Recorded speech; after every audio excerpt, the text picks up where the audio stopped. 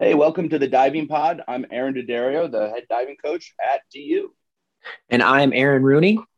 And I'm Heath Calhoun. Like always, first things first is thank you for coming on. You're one of the coaches that reached out to us, and you have a pretty unique background. So we are excited to kind of dive in here to talk a little bit about that. Yeah, you're welcome, Heath. I heard the podcast. I think it was John Fox was the first one I listened to, and I reached out right away. You guys are doing great work. Thank you. Thank you. Yeah, it's really been fun. So, Aaron, take us to your journey, your coaching journey at DU. It's on the interesting side. You have a really cool story there. Just take us through that and any details you can provide there. Yeah, sure. So, I fall into the category of I couldn't really do, so I teach. You guys have interviewed a lot of Olympians and stuff, and I was a high school diver only for about 2 years and dove at a D3 school. And my coach there, Maria, has really been my mentor for 20 years. And we still talk weekly. I mean, I think it's incredible. And, she really taught me, and I learned how to coach from her. And right before I got the job at DU after Union, I moved down to Moultrie, Georgia, and I worked at Moss Farms with Ed Goodman. And he was somebody who coached me at some summer camps and another place in Isle Morada, Florida. I ran into him. So I knew who he was. They were looking for an assistant coach. So I wanted to do diving coaching full time. And, I went down to Moultrie and really learned the majority of my technical knowledge and how to make coaching a career while I was at Moss Farms. And then in 2009, I kind of had the goal of getting a Division I job and being a college coach and also studying sports psychology. That had always been an interest of mine. And I'll explain that in a little bit. And, the job opening came open at Denver, and I heard through the grapevine and through another coach that they were looking for a dive coach. And I'm from Syracuse, New York, so I had never been west of the Mississippi. Never heard of DU, nothing, but they had a new sports psychology program, a master's program, and decided to move out here and be the coach, and coached here until 2013. And then left coaching, finished the sports psychology degree, the master's degree from DU. And I also started judging more. I became a FINA judge. So I was judging winter nationals and world synchro trials. I judged 2014 women's NC2As, was also the referee at the 2015 men's NC2As. And then I started running the judging for the Mountain West Conference. And we worked on getting independent judges for that conference. I think that's a very important thing for, not only the Power 5 conferences, but for, all diving at all levels. So I did that. And, that really taught me to see diving from a different angle. So Moultrie taught me the technical knowledge. I learned the mental side from my time at DU. And then the judging taught me the strategy. And after my time at DU, with the master's in sports psychology, I moved to Tallahassee and started studying a PhD. And then, started in 2019, starting to think back to get back into coaching. And the DU hired a new swim coach who I'd previously worked with, and I decided to apply and got hired back here in October of 2019, and we're starting our third season now. Nice. Very good. Very good. So I had a follow-up question. FINA judging is always something that has interested me. I judge at the collegiate level, but that next step, that next level is the FINA judging. What's the process like to become even eligible to do some of those big meets, and how long of a process is that? Yeah, that's a great question, Aaron. And I've been out of it a little bit. So I kind of transitioned out of judging a lot when I was doing the sports psychology, and I transitioned away from USA Diving because I was working with athletes, and obviously with ethical things, I couldn't do both. So the process back, I'm not speaking from a point of knowledge on this, so you may have to reach out to some people at USA Diving, but basically you attend a FINA Grand Prix meet or something. We used to have them in Fort Lauderdale, and hopefully they'll have them there again. And they offer, FINA will offer judge school basically. And I think there's a nominal fee, and you go to the meet, you have to pay your way to go to the meet and stuff, but you basically have classroom sessions, maybe 3-4 days during the meet, and then you shadow judge the judges. And if you get a high enough score, if you're within their judge, then you become certified. And I think USA Diving has developed, and I think Koki developed a new judging domestic program as well. That's a little less, I intense because USA, we have a lot of FINA judges. So it's there's a large selection for the international meets, but we're always looking for like domestic judges. So you're saying you do collegiate judging. So, I think that's great. And, I would reach out to USA Diving, but I think it's something that all coaches should do because you get to really learn what the judges are looking for, and you start coaching from that angle and you understand how to make the score to help your athletes be successful more than just, okay. I think I'm going to do that. You said FINA judge, and I was like, oh my gosh, I've never actually spoken, I believe, to somebody face to face. So that, like I said, that's an area, an avenue that really does interest me. I don't know why, but I just like having a front row seat. If I got to throw scores, I got to throw scores. I get to watch the best diving right in front of my face. I love that. Yeah. And then you have to keep recent with it too. You have to keep it up and keep going to meets and stuff. And that's kind of what I let lapse when I started studying the PhD because, Yeah. So that's a perfect segue, Aaron, going into that, you mentioned sports psych and that you were interested in that. So kind of a two-parter here is what got you interested in that? And then also how have you incorporated that into your coaching since getting back involved in coaching? Yeah. That's a great question. So it all goes back to the Buffalo Bills, the football team. Way before you guys were around. Yeah. Well, they lost 4 straight Super Bowls in the 90s. Oh yeah. I don't know if you guys yeah. So growing up in central New York, I was familiar with that. And, I was like, it's gotta be something more than physical. Like they keep going to the Super Bowl and they keep losing. Like what has gone here? And it kind of got me thinking that there's gotta be, something mentally going on with the pressure, the stress or whatever it is. So and then when I was a diver, I really struggled with balking and doing some of the harder dives, the 2.5 on 3 meter. I was doing 205B and 305C and 107 and full out and, really struggling with balking and understanding that I'm still afraid of these dives. And I try to use some cognitive behavioral techniques, which is a term from sports psychology. You're familiar with it, Heath. So you try to identify the thought that's being debilitative and then imagine a stop sign and then imagine a facilitative thought. And, that just doesn't really work that well in diving, at least in my experience as a diver and as working with divers as a sports psychology consultant. And, and I would do this like little survey thing, this, tracking how I felt. And it gave me a number and it should be predictive of I should perform well, yet I was still afraid. So it really held me back as a diver. So then when I got to DU and I started studying the master's degree, I learned about this idea of mindfulness.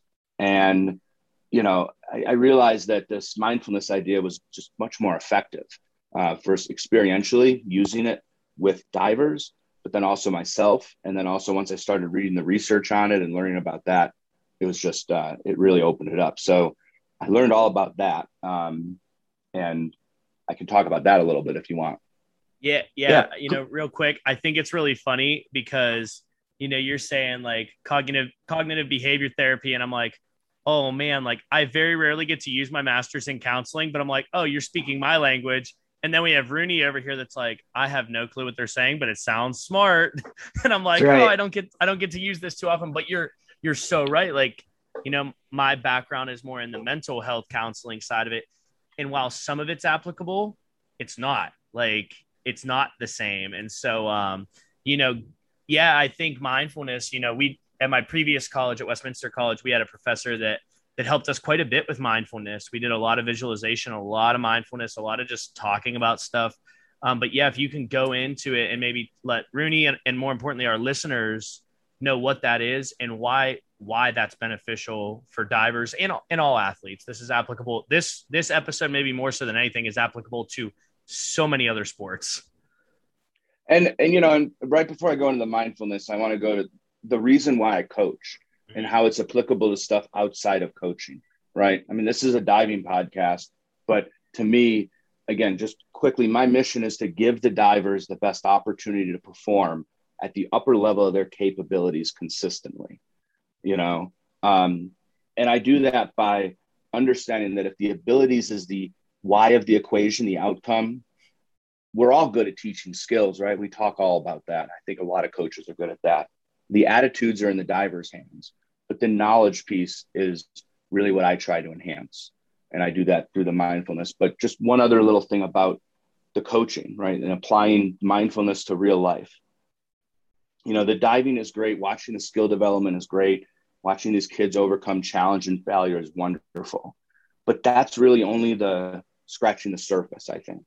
Dives are just dives. I've been around long enough. It's great to watch a reverse 2.5 for eights, but it's a reverse 2.5 for eights.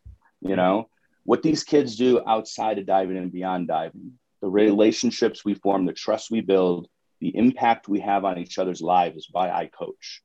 And the lessons that these kids learn and can apply to their professional and personal lives is really the fuel for the coaching, right? And my hope is that they teach their kids these lessons and stuff. The lessons about being resilient on the boards and tolerating adversity, choosing to commit to doing that scary dive rather than balking and giving up. And I know they'll apply these lessons in their careers. And it's helped former divers of mine become, PsyD psychologists, physicians, teachers, computer programmers, business people. It's just insane. And so I think that's like more important about diving. But back to mindfulness. Sorry about that. No, you're okay. It's perfect. Mindfulness is basically, if you can imagine a stream of consciousness, right? And on that stream, you have different leaves. And those leaves are different thoughts or emotions or physical sensations that you may be perceiving about the current environment that you're in. And you are on the side of that stream observing these different leaves, right? That ability to not only identify the leaves and become aware of what the leaves are, but then also shift your attention from the leaves that are not going to help you facilitate that good performance to the leaves that will help you facilitate that good performance. That attentional shift is another key aspect of mindfulness. And then thirdly, it's understanding that these leaves exist on the stream of consciousness at the same time. You're not trying to eliminate the bad ones. They're simply there, right? Another way of putting it is there's no good or bad, right or wrong. There just is. And so I always tell the kids, you can't control necessarily what happens to you some of the time, but you can always control how you react. And that's really at the core of what mindfulness can teach you. And I've approached it from the psychological evidence side and the science side, but I've also looked at it more from the Buddhist philosophy as well. And I think that basically in Buddhist philosophy, there's 3 characteristics of existence, of reality. There's this idea of impermanence, suffering, and no self. And the idea of impermanence is nothing lasts forever. The good things that we feel when we do a good dive or we have a good practice, they go away. But also the bad things go away. And we need to learn that when we smack and when we get afraid, we understand that that doesn't last forever either, even though we think it does some of the time, right? And that difficulty with impermanence leads us to this idea of suffering, this idea of stress or negativity, right? You think you balk on a reverse 2.5 and you think, oh man, I just can't do that dive. And then you think, if I can't do that dive, maybe I'm not a very good diver. And then it spirals, right? And so, and the other piece is this idea of no self. And that's the idea that, and this is going to sound strange a little bit, but there's 2 levels of reality. There's the relative level where we're perceiving when we do a dive and we do a good job and that feels great. Yay, our perceptions, right? But then there's this absolute level of reality in the universe and understanding that if we smack on a dive, the stars are still moving and things like that. And so it's really understanding that these 2 levels of reality exist concurrently. There's not one, there's not the other. They're both here. And so that what that does is that helps divers free themselves from the suffering and the stress of feeling like some of these negative feelings may last forever. Yeah, no, I think that hit like so much, but no, thanks you for that explanation. I think that's going to help people understand it. But go ahead, Aaron. Sorry.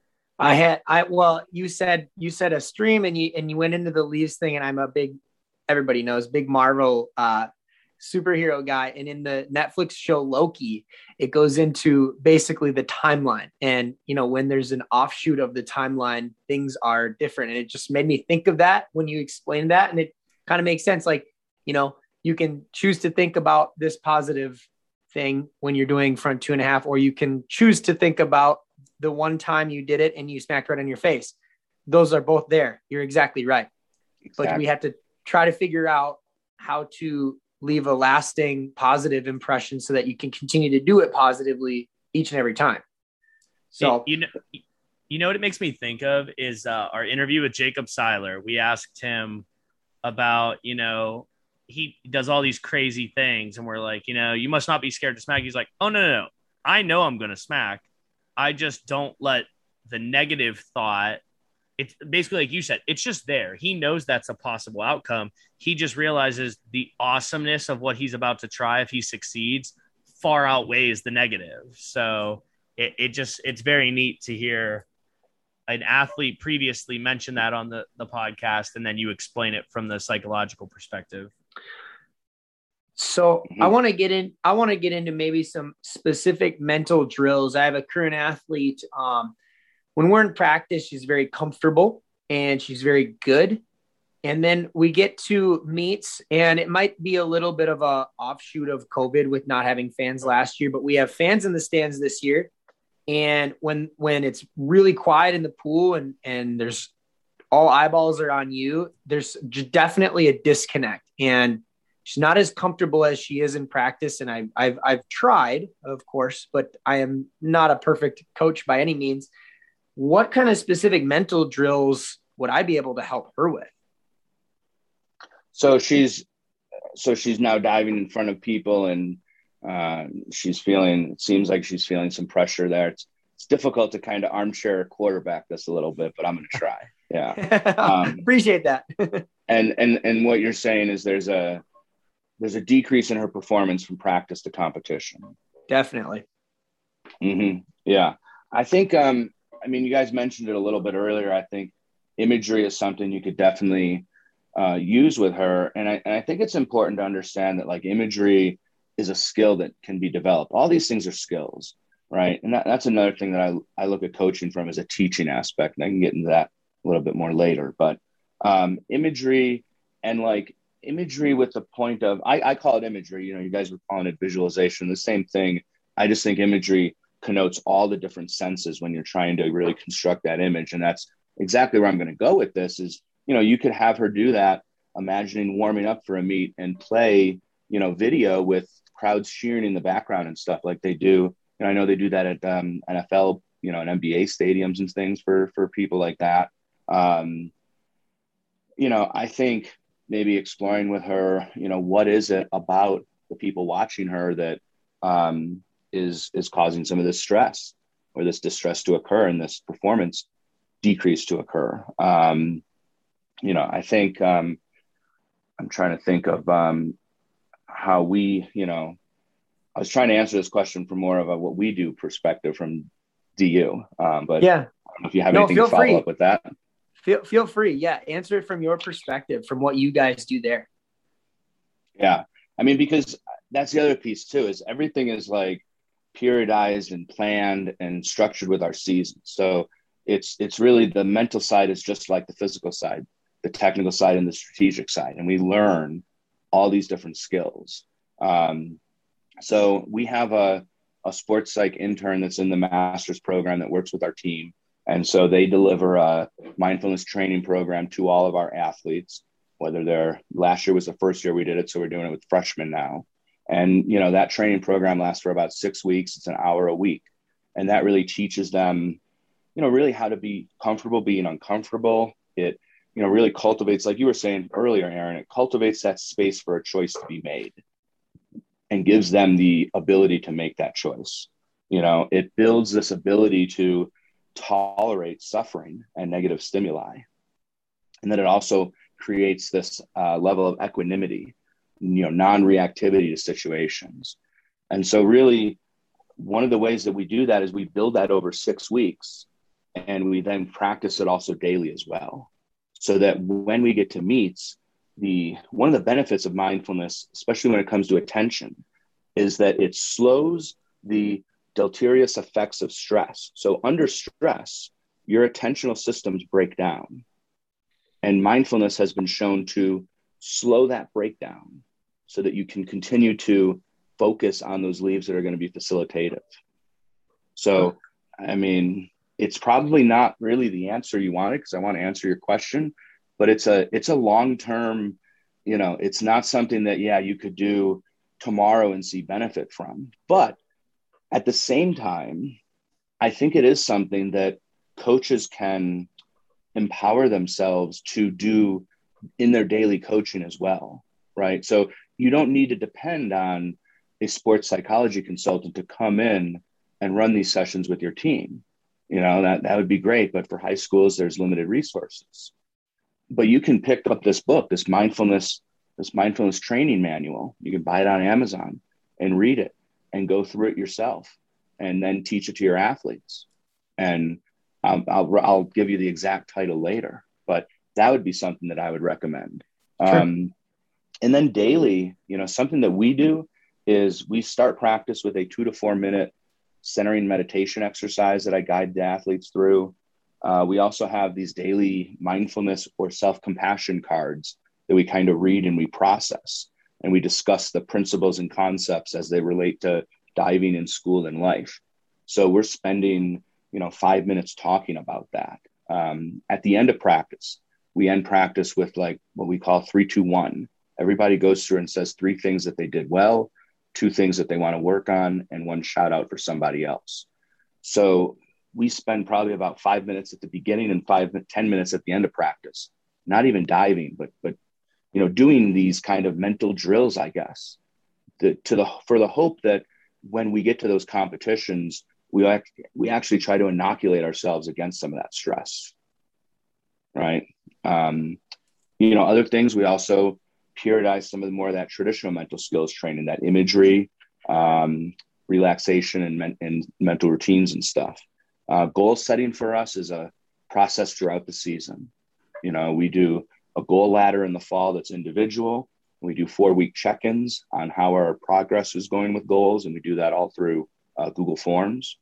Then we also have a winter training goal session, and then we have off-season goal setting as well.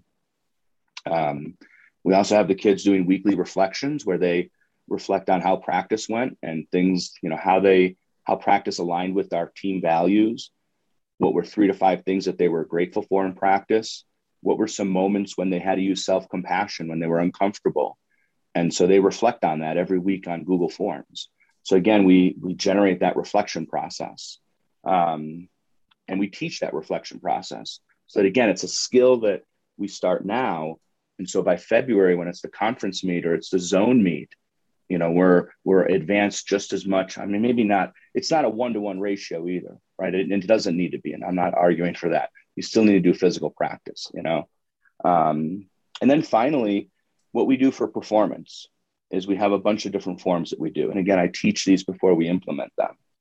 But we have process goals, which is simply, okay, you have a front, back, all 5 dives, 6 dives, what is your process goal on 1 meter and 3 meter? What are you going to be focused on looking at? And that's just something simple, not necessarily a score or something like that. Like, I want to keep my head in on the connection, something like that. Then we also have between dive routines. They analyze how they're going to, respond and react and review and remove and move forward when they do a dive for their score, like a score average, when they usually do it for their average. What happens when they do a dive really well? And what happens when they do a dive really poorly? So again, they're thinking about ahead of time, how am I going to act between the dives? And so they have that routine, they can pull it up on their phones. And then we also have pre-performance routines that are involved in multi-day competitions, and finally post-event reflections that they do after each competition. These all take about 5 minutes. I know it sounds like a lot, but it's about a 5-minute process. And we also go back and edit the between dive routines and the pre-performance routines from the beginning of the season to the end of the season. Yeah, makes sense. That's awesome. From a perspective of young coaches, I know once we post this episode, our inbox in the email is going to get flooded by young coaches saying, what's something I can do with my athletes to start? Maybe they don't have a background in anything with mental health or anything with psychology. What is something simple a high school coach that's listening to this can implement that will help their student athletes? Yeah. It's funny when you said simple, because one of my advisors in the PhD program always said that life is complex, multidimensional, and relative. So, but I think there are some simple things, right? And this is where I always look to like other sports and other coaches and look at what they're doing. And I try to, emulate some of that stuff, right? And I think you look at like college football right now, Alabama is obviously a pretty darn good team. It's greatness. And because the coaches put their players in positions to be successful. You look at that kid, the quarterback there, that's a freshman, and you see the throws that he's making and the positions that he's being put in, right? Highly successful. Jim Harbaugh did the same thing in San Francisco with Alex Smith years ago. I remember him talking about it. Like they would script the first 6 throws and they would all be high percentage throws so he could get some confidence going. So I think, really putting your divers in positions to be successful so they can learn to be successful. Maybe that's even on a dive or a 1.5 before you get to the 2.5. I always tell my divers, like, if you can't do a back 1.5 for sevens, how are you going to do a back 2.5 for sevens? So I think that's one thing. Another thing is understanding the laws of learning and understanding coaching is teaching, and that we're really trying to teach these skills. And what some of the challenges are with teaching, things like that, and how you need to teach effectively, right?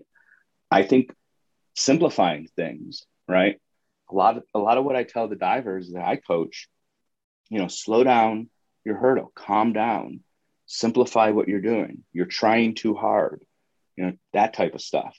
So the simple answer is simplify it for your athletes. And then finally, I think, trying to reduce, and this is something that I do, right? The simplifying I have a problem with, I try to work on. And this last one, stop over coaching. I think that's another big one. Let the divers figure it out some of the time. And that means they're going to struggle some of the time too, but that's okay. We have this writing reflex as coaches where we want to help them figure it out. And we want to solve the problem with them. And, I think some of the time letting them figure it out could be great. I actually have a question for you. Have you heard of he works at Stanford, the professor Andrew Huberman? I have not, no.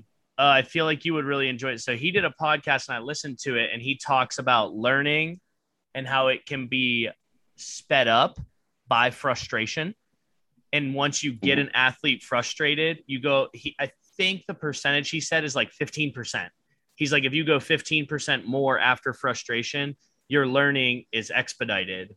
So he was like, one of the cheating ways to do that is you get people off balance because your brain is so used to being balanced. He's like, so if you have somebody who's not good at handstands, make them do handstands for 10 minutes. They'll be a little bit frustrated, and then teach them the skill you want. And they typically learn it a little faster. But he has a podcast, I believe it's called the Andrew Huberman podcast, and it is fascinating. And you said that, letting athletes struggle. And I've seen that, and it's been really fun. I have a freshman boy who he's just working on standing things up, just getting a little bit closer to the board on fronts. And all of a sudden the other day, you could just tell he's getting frustrated with 105B, finally stands one up right where you want it. He looks at me, goes, "Coach, that felt like the best one I've ever done." I'm like, it was. And I just there's nothing to say. You did the best one you ever did. I'm not correcting it. That was awesome. So it's cool to hear you reiterate something I had heard previously, and it reinforces that. So very awesome. But Aaron, you had something. Go ahead. Sorry. Well, I was just going to lead right into my next one here. I feel like I am very guilty of overcoaching. Being a somewhat successful diver myself, I know what things will feel like. I know what you'll see in the air. I know it doesn't feel very natural. And then I kind of portray that, okay, here's what you're doing. Yes. Here's what I want you to do. Here's what it feels like. All this. So I know for a fact, there have been many times a diver comes out of the water and it's like, "Aaron, stop talking. You're saying way too much." What are some mistakes that you would say coaches make in the sports psych realm of diving? Is it overcoaching? Is that kind of the main one? I think that's one of them. And I think my athletes say the same thing. Aaron, stop talking. You're overcoaching. And I try, I just try to shut up some of the time. And I think you work with frustration because you get in that mindset, and then you can make that change because your mind is open to that.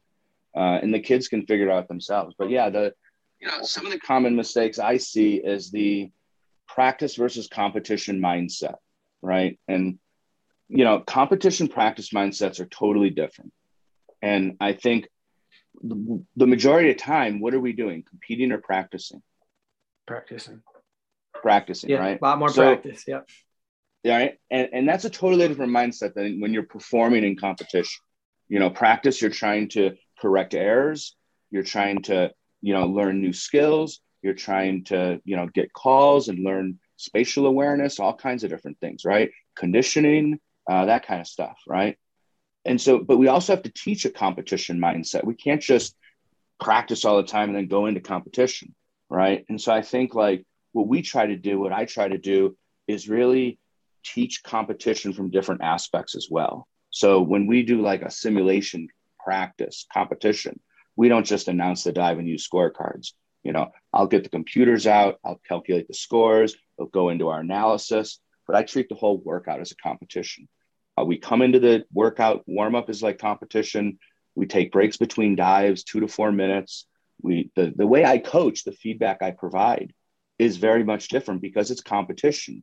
We're just trying to perform, because we're just trying to talk about what we're focused on for this dive, and then quickly what happened, but then move on to the next dive, because we can't change anything like that. Yeah. But in practice, we're trying to change, right? So, and I do that through different forms of competition too. It's not just meets, right? I have these things called knockout competitions where we'll just do a lineup or something, and I'll just qualitatively eliminate the worst kid, the worst one, until we get down to a champion. And so they learn to kind of compete against each other a little bit. We do a score workout where I'll say, okay, if you do the dive for 6.5s or better in your list, you go on. But if you do it for a 6, you have to do 1 more, 5, 5.5, 2 more, under 5, 3 more. So it promotes. So again, it gets them thinking about competition differently. So, I had a diver once who was really good with the knockouts, but not so good with the score. And we figured out that the score was putting the pressure on, and we practiced that and we removed some of that. And then finally, I know the golf is a fun game that some people are doing now, and that kind of scores it a little bit differently. And then we also call each other out during practice. So if we're both working on, 105B or something, oh, hey, Aaron, will you score this? So we practice that competition. So, having a practice versus competition mindset and making sure you're going into competition with a performance mindset, because at that point, the hay is in the barn at that point. It's all about just letting it go and getting that hay out. You've already put the work in, and that's a different mentality. Yeah. Go ahead. It's just awesome hearing you kind of say some of this stuff and thinking back. And I don't know, Aaron, if Tracy or Kayla did these with you, but I look back and I'm like, Robat did all that stuff with us. But then the interesting one you said of the score workout where it's okay, hey, you need 6.5. If you hit it, you move on. But if you get a 5 or 5.5, you're doing 3 more. I'm like, oh, that does put pressure. It's different. So what we did, I love that. Yeah, what we did was Rovat would say, okay, you need to get 23 points. So say you do the first one for 7, next one for 8, next one for 8. Okay, you can move on. But so you just know you're going to get there eventually versus, man, if I hit that first one, I can move on versus if I mess it up, I'm doing 4 more. It's there's real pressure put on you then because there's an outcome. But just really, really like how you put that together. That's a great game. I'm gonna play that game next week. I love that. That's awesome. Yeah, have at it. Yeah, I think the other thing that we talked about already was teaching the mental skills and integrate them into daily coaching behaviors. I think some of the time also going into performances and hoping for that peak performance. Like, okay, my diver, if they do everything right, they'll do this dive for sevens. And it's like, I kind of look at it more of like an average type thing. Like, all right, we're going to go in and if we can do average or above average, then we're going to be where we want to be. Yeah. And so, and finally, I think is balancing the idea of having high standards and high program expectations, the workouts, the structure, everything we've, periodization of mental skills, like we've talked about, but then also balancing that with what I like to term the coefficient of NAR, and that keeping that person happy, that individual, what fuels that individual, and making sure that there's a balance there, so that people are happy and can enjoy diving and can enjoy coming to practice. And so it's really getting to know the divers, having fun, playing games, joking around, making sure that they're getting enough rest and recovery outside of the pool. I think it's something that I learned in my sports psych studies, that it's not that we overtrain athletes, it's that we really under recover them. So really giving them those opportunities to pursue what really drives them and makes them tick, and balancing those two, I think, is how you can get athletes to perform at the upper level of their capability.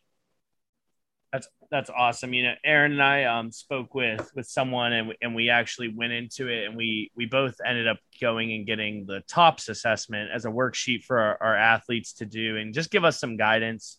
Are there any worksheets that you recommend for coaches or student athletes to go out there, look for, purchase, to utilize to help them on that mental side of their performances? Yeah, I think the first thing is it really depends how you use the worksheets or the lessons. Like, from counseling, Heath, the numbers, it's just a number. It's how you interpret it and how you use it. And, it is, I'm glad you have that background in counseling, because some of these things are a little tricky to score and stuff like that. And other coaches have asked me about, like, are there personality assessments that you do with recruits and stuff? And I'm like, no, I just ask questions and I get to know people. I think that's where it's a mixture of science and art. I don't think I could just, like, I produced a mental skills manual when I was doing sports psych.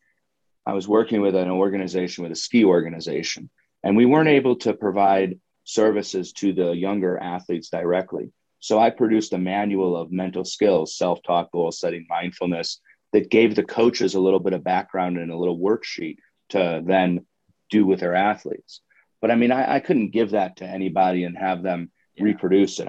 You have to kind of make it your own, but I think there are good, reliable, and valid assessments out there. If you search the internet and you search scientific journals for specific principles and phenomena that you want to assess. But I think you have to ask yourself, okay, why am I assessing this? How is this measurement going to do that? And what is the communication with the athlete going to be like? And why are we, what's the benefit of it? But I think, in terms of books, I like books a little bit more than worksheets. I agree. The Power of Mindfulness is the one I mentioned earlier by Baltzell and Summers. That one is the mindfulness training protocol. There's another mindfulness training called the Mindful Sport Performance Enhancement by Kaufman, Glass, and Pinio. Can't say his name. And then Mindset by Carol Dweck, I think, is a great book. She was one of the first scientists to really coin the term growth mindset, if not the first. And I think her book is just phenomenal. And then I would echo what John Fox said, which is anything by John Wooden. I recently read an article. I read an article a while ago about these guys that studied John Wooden's coaching, right? And his comments were short and punctual, and they could be coded. So most of what John Wooden said was instructional. About 50% of it was simply instructional, observational.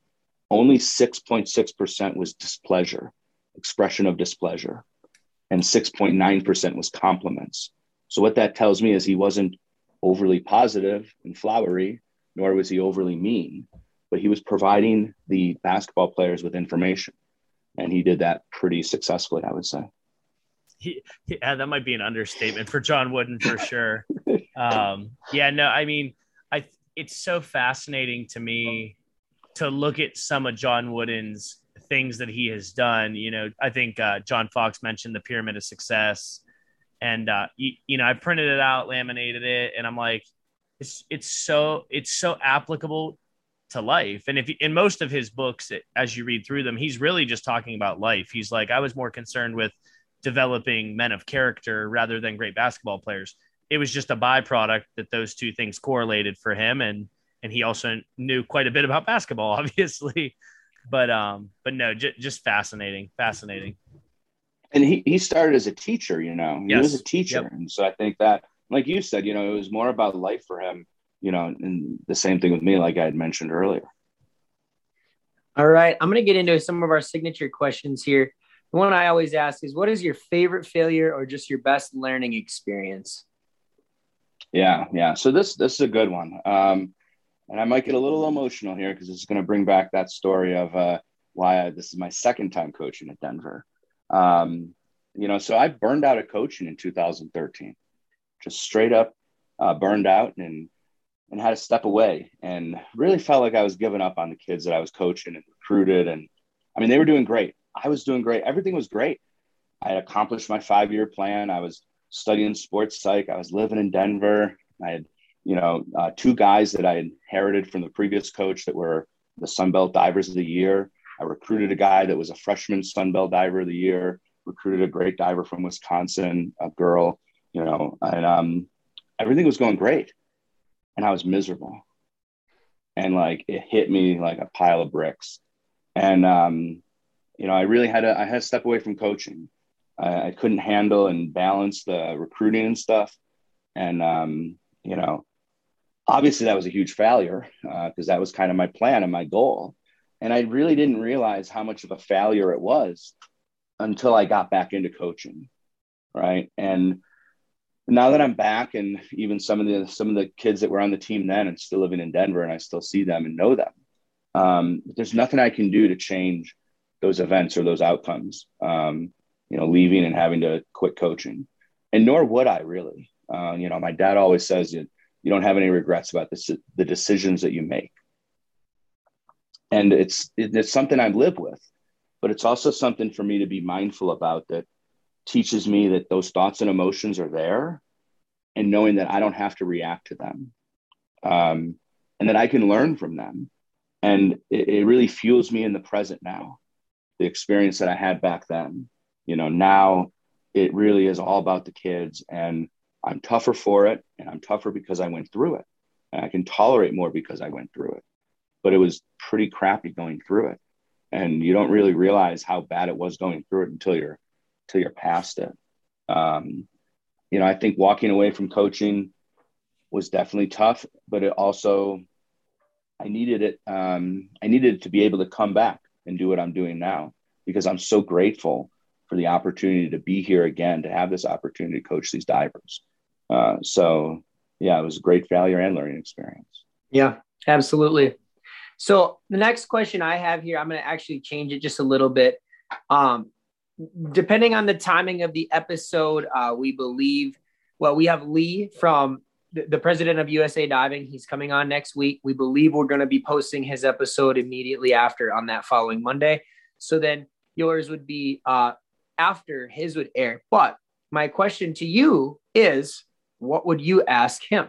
What would you ask the president of USA Diving if you had a sit down, if you had a conversation with him? What's something that you might want to ask Mr. Machad? Well, I was kind of looking for improvements for USA Diving. I haven't been actively involved in USA Diving that much. Right. With being within sports psychology and then getting back into college coaching. And so I haven't attended junior nationals since 2013. I took a diver to the US Open this year. So I did get a chance to meet him. But I think the coaching education is the important part, how to make that consistent, how to bring some consistency to the upper levels of USA Diving. Cause that's something, I've seen it since 2006, and it's just been a lot of turnover and a lot of inconsistency with some really great moments. I learned a lot about strategy of USA, about diving from Steve Foley. And, and we just, when Jeff Huber was the director of education and stuff like that, that's a great fit. And I know people can't do these things forever, but, it's just what's the plan for coaching education? And also to get that, it looks like the website has a lot more coaching education than it did 10 years ago. I think there's a lot more peer mentorship. I mean, back when I first started coaching, it was all informal peer mentorship.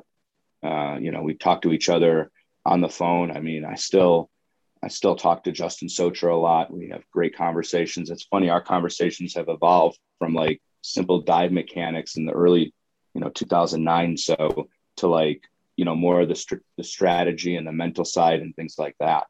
But, I think, what can we do from coaching education, and especially for high school coaches? How can we spread the knowledge of USA diving to where it's needed the most?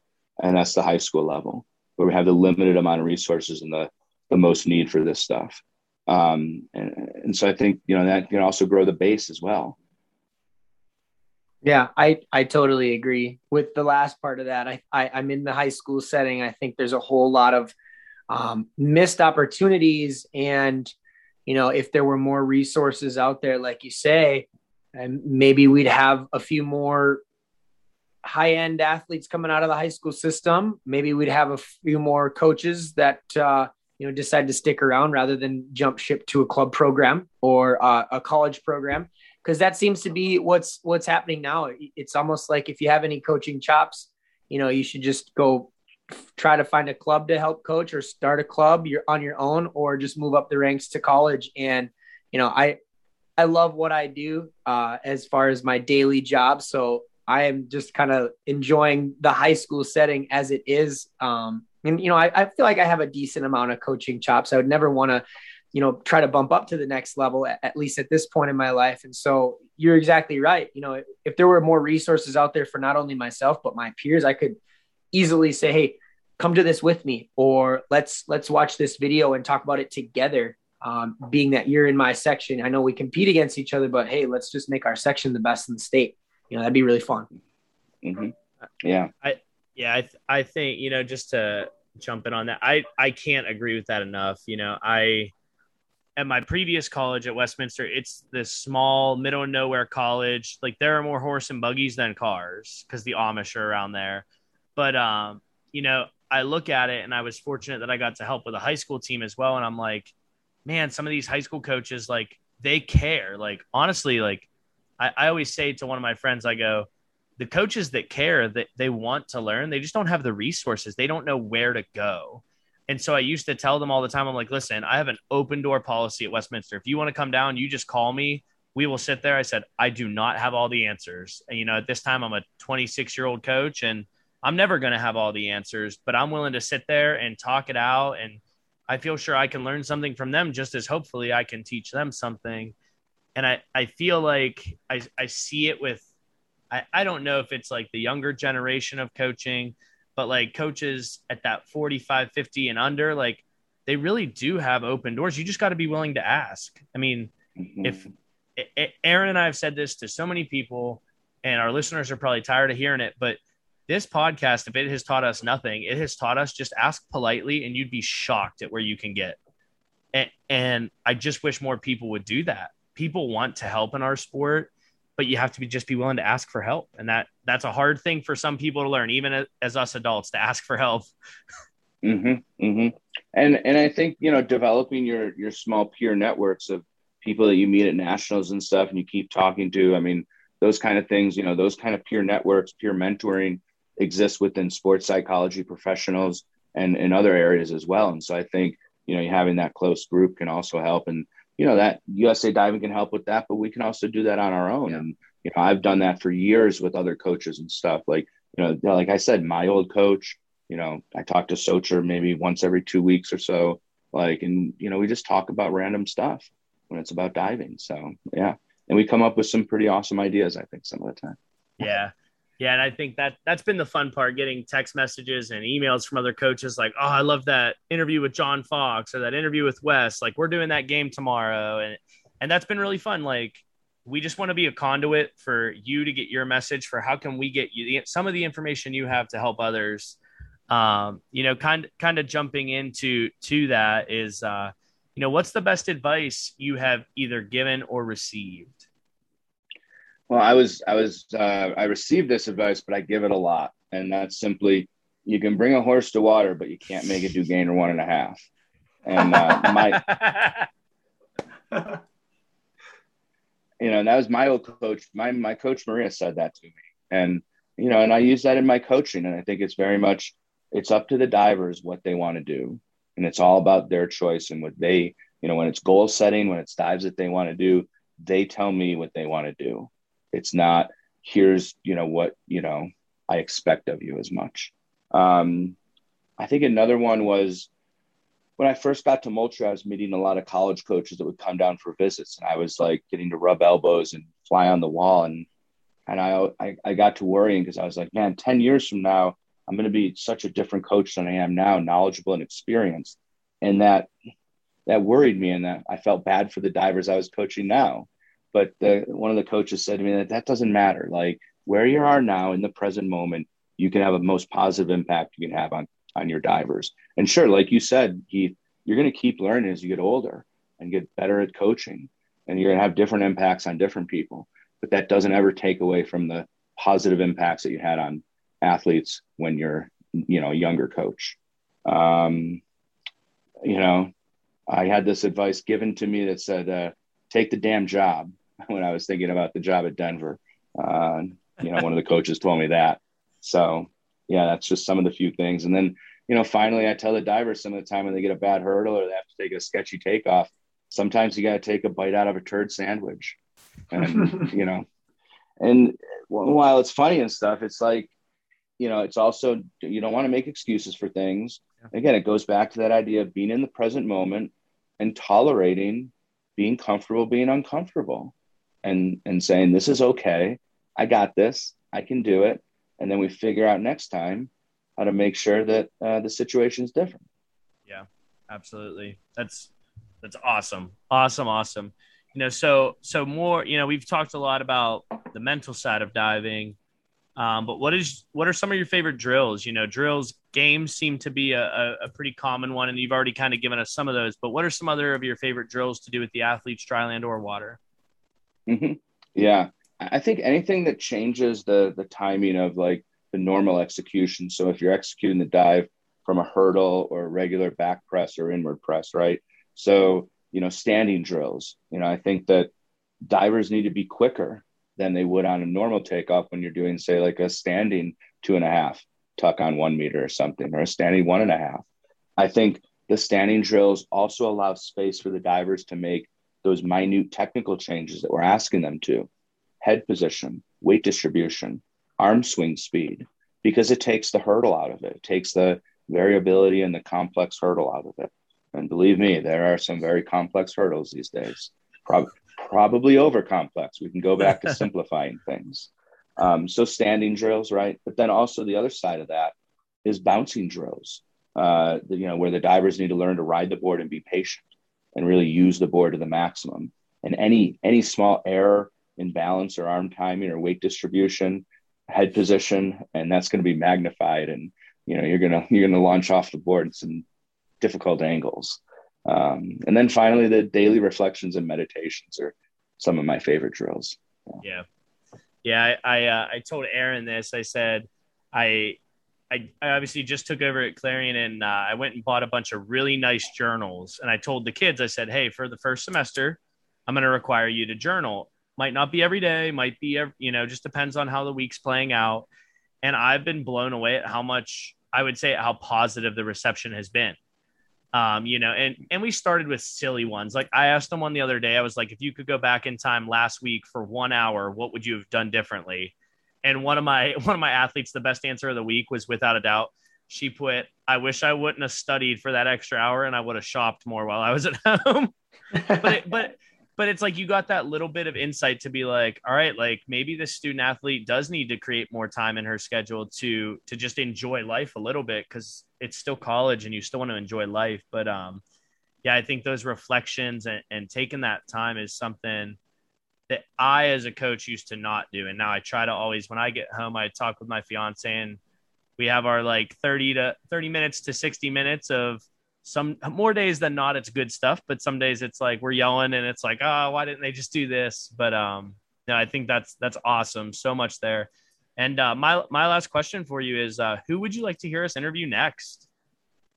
Yeah. Before I answer that, I just want to play off of what you said there, Yeah. Heath. And that's, I think it's the same thing in like counseling, when you meet with a client, you take a note and you take that record and you record what the interaction was. So it helps, not only for legal sake, but it helps you help that person, Yep. right. And the same thing, the reflections, the nuggets of information that I get from the kids every week in the inbox. And we do it on Google Forms because I'm a little techie like that. But like, it's easier than the paper, right? But the little nuggets of information that they may not say if they come up to you, but they can write it down. And so I think that's great. I think, the first answer would be Yaya, I think, since, his name gets dropped a lot on this podcast. I think like another segment could be divers that like have stopped diving, and have retired, that were divers. And then listening and hearing how they've used their lessons from diving in their daily lives. So a couple of people that I thought of, Terry Horner comes to mind. He's a dive, he was a great diver at Florida State. I watched that kid dive when I was in Moultrie. He did one of the best front 4.5s I've ever seen at Ohio State at NC2As. Jevin Tarantino would be another one. These are people that are successful in life. Ryan Helms and Christian Ibsen were just some names that I thought of. But I think really getting to that, even maybe some other younger divers, right? Like, I would say, Krista Palmer, more female divers, or Delaney or Jessica or any of these divers, any active divers. Maybe even I had a diver, and this is my last little bit here, in Moultrie, right? We talk about this relationship, right? So Parker Hardegree was a diver of mine when he was 10 years old. He talks to us all the time on social media. Oh, excellent. So you guys kind of know. So anyway, this kid, and I met his family. His parents are great. Like we've had a relationship since 2009, 8, I think, and I've watched this kid grow up and through the trials and tribulations of diving, through all that. His experience, but then also like the family. They came out to Denver last year to drop the daughter off at a camp or something. And we had breakfast, when I was teaching a performance psychology class, his dad volunteered to talk about being an EMT. And so just that relationship that you form with coaches through diving. I think maybe talking to people about that as well. That's honestly, Aaron, I didn't know a ton about you before you messaged us and emailed us and we kind of corresponded. And I am very honored to have got to know you throughout the last few weeks and really to talk to you. Our sport is better because you are back in it. And I think thank you so much for sharing kind of your burnout story. And I am very excited to see what you do there at the University of Denver. So really, honestly, thank you for being open and honest with us and sharing kind of the good, bad, and ugly. And I think this is going to be a lot of people's favorite one so far. Real quick, I actually wanted to bring this up. We had a really awesome email from a mother of a athlete, I believe at Mile High Dive Club, Alyssa Ortman. I think I got the last name right. If I'm wrong, I'm very sorry. I believe your son listens to the podcast, so hopefully you listen to it. And I just wanted to tell you, you corresponded with Aaron, but that email correspondence made my day that day that I read it.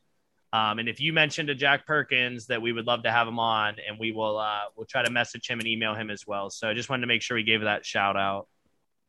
Oh, they would be, Jack and Jen.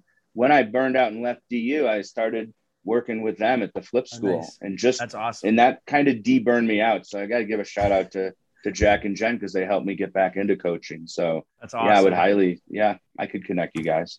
That'd be great. Perfect. Well, before we get out of here, I have some pretty exciting news for everybody listening. The t-shirts and hoodies that are still for sale at cowlingrobards.com. We're going to hook you guys up with free shipping. You got to enter the code DIVEPOD, DIVEPOD at checkout, and it gets you $15.50 off. I had no idea we were charging $15.50 for shipping, but that's pretty outrageous. So we're gonna hook you up with free shipping. You got to enter that coupon code. If you're international, yeah, that's cool. If you're listening overseas and you really want something like that, we might have to negotiate a fair price on that. Sometimes the shipping to Africa is a little expensive, but we'll figure it out. Dive Pod on the online store as the coupon that gets you free shipping. Everybody else, Twitter, Instagram, we are at The Diving Pod, and our email address is thedivingpod@gmail.com. I just wanted to say thank you to Aaron Addario one last time for coming on. That was a blast, man. Thank you. Yeah. Thank you, Aaron. Thank you, Heath. Of course.